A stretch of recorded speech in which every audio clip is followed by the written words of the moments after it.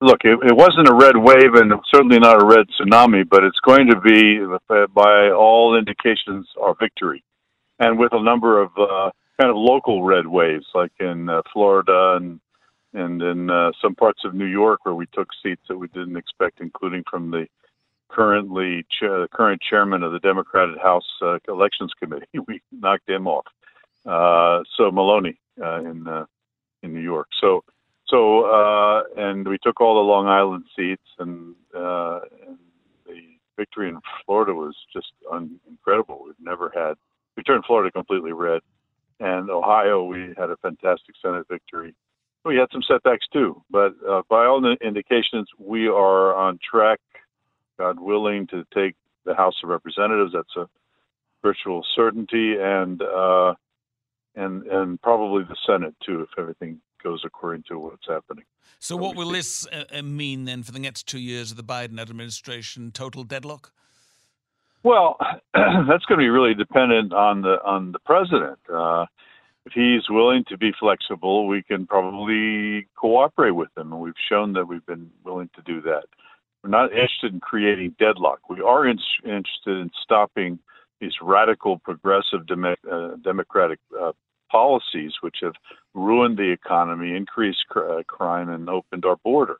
So that we want to stop. And in addition, there's something else that will happen in these 2 years, and that's for the first time there'll be proper congressional oversight of what this administration is doing, and investigations into their past conduct, like Hunter Biden and the connections with China and Afghanistan, and the militarization, weaponization of the FBI and DOJ, and against parents and so on.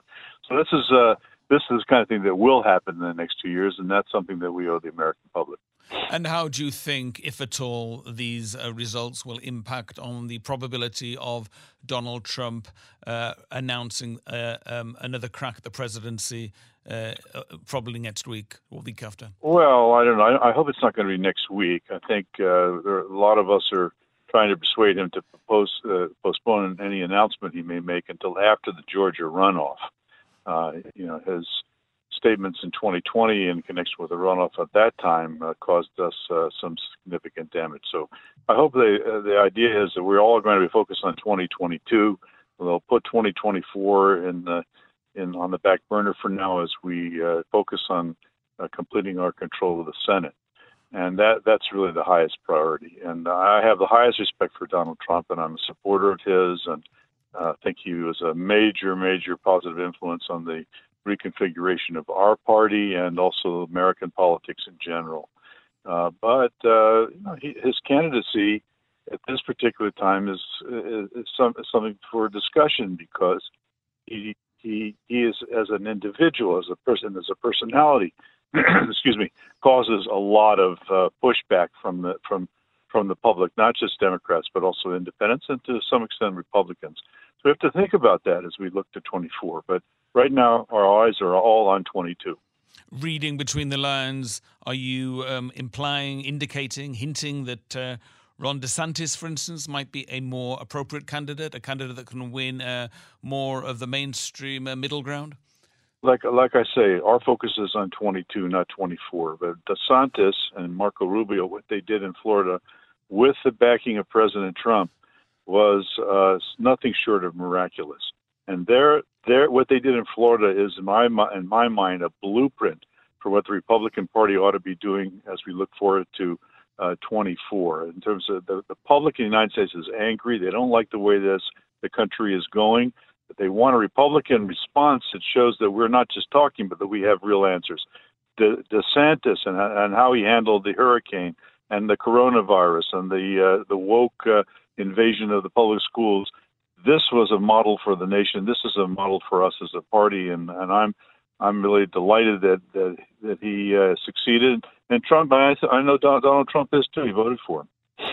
And do you think there will be any impact on Israel and U.S.-Israel relations following these midterms?